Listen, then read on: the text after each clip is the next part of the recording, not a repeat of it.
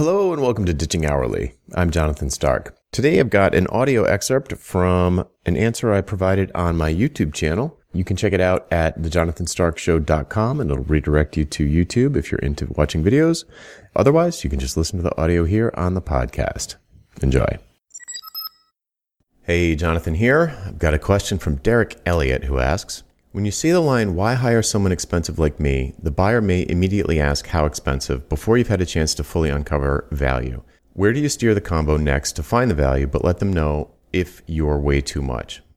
Okay, so Derek's referring to a line that I often use. I'll say something like, in the why conversation, which I have during a sales interview with a new prospect, I'll try to talk them out of working with me because I want to validate that there is a good fit between our two businesses.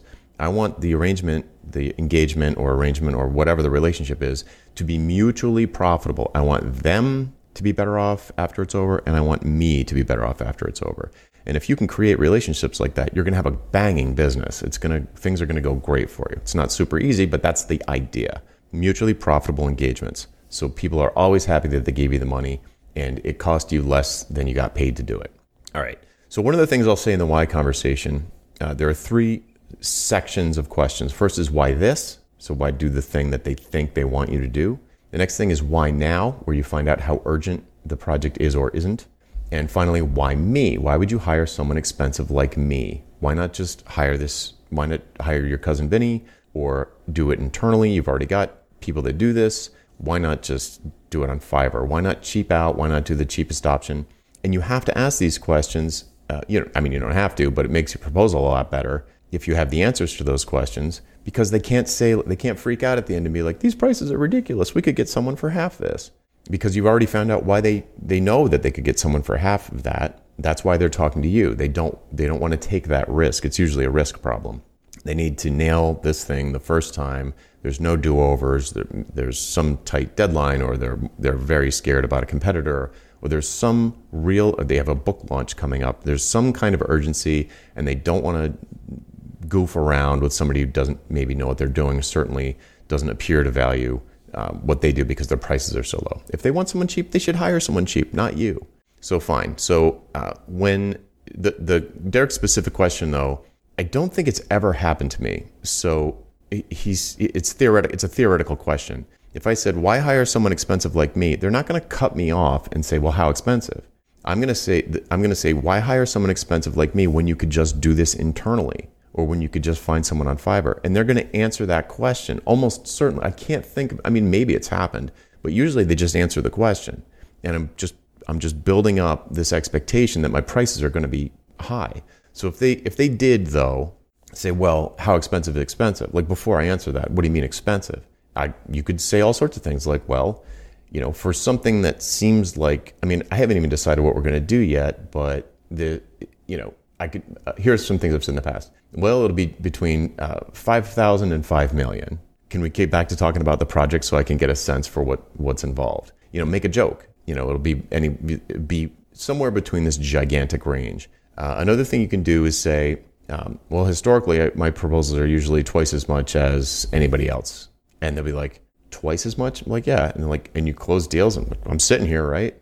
So you just want to answer. I think actually you're imagining something that doesn't really happen that often in practice. So you can you don't have to worry about it. But if you did have to worry about it, crack a joke, throw out some crazy number, say, well, I could be double anybody else you get. Or you could say something like, well, I'd be double what Fiverr would cost. I'd be 1,000 times more than someone from Fiverr. So why don't you just talk to someone there? So I would say, don't worry about it too much, but maybe have a couple of jokes ready to kind of diffuse the conversation and turn it back to the value. Some salespeople like explicitly get into not handle it in a direct way, not a joking way, and say like, well, I don't know how much it's going to be yet because I don't even know if I'm going to give you a proposal yet because I don't even see what the value is here. Like, why would you hire anyone at all? I'm not even seeing the business case for this stuff you're suggesting that I do for you. Why bother? It doesn't seem like reasonable. And put them on, it's kind of like, I almost said put them on the defensive, but I don't like that implication. I'm not trying to put them on the defensive. I'm trying to get them to convince me that there's a good fit, because I don't want to take their money if they're going to end up regretting it. That's the worst. So I'm trying to get them to validate to me and themselves that they really should invest in someone who's got a lot of experience with this. If they just need somebody to patch up their clunker car to last, until the end of the school year, then the mechanic shouldn't rebuild the whole thing from scratch for $50,000. They should just replace the fan belt and patch the tires and get the buyer to the end of the school year. 3 more months and they'll be done. Car just needs to last me 3 more months. If that's what they need, that's what you should sell them, or send them to someone who sells that. So, this is all about having confidence in your expertise and the value that clients would realize when you're hiring, when you're hiring the right clients, which actually I kind of like that. You should be hiring the right clients. Okay, so hopefully I've answered that. I think I've given you a couple of lines that you could use, a couple of jokes to diffuse the conversation, turn it back to the project at hand, and big picture. I barely, if I've ever gotten this question, I don't remember it. So I hope that helps. I'm Jonathan Stark. If you have a question for me, you can hashtag Ask Jonathan on YouTube, LinkedIn, or Twitter, and we will find it, add it to the queue, and answer as soon as we can. See ya. Hey, Jonathan again. The next time someone asks for your hourly rate, I want you to stop what you're doing and go to valuepricingbootcamp.com to sign up for my free value pricing email course. That URL again is valuepricingbootcamp.com. Hope to see you there. Hey, Jonathan again. Do you have questions about how to improve your business?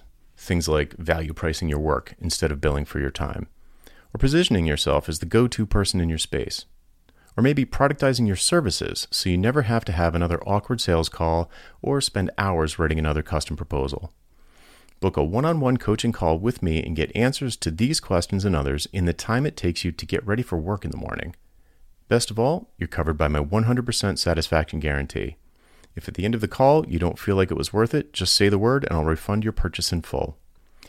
To book your one-on-one coaching call, go to jonathanstark.com/call, CALL. That URL again is jonathanstark.com/call. Hope to see you there.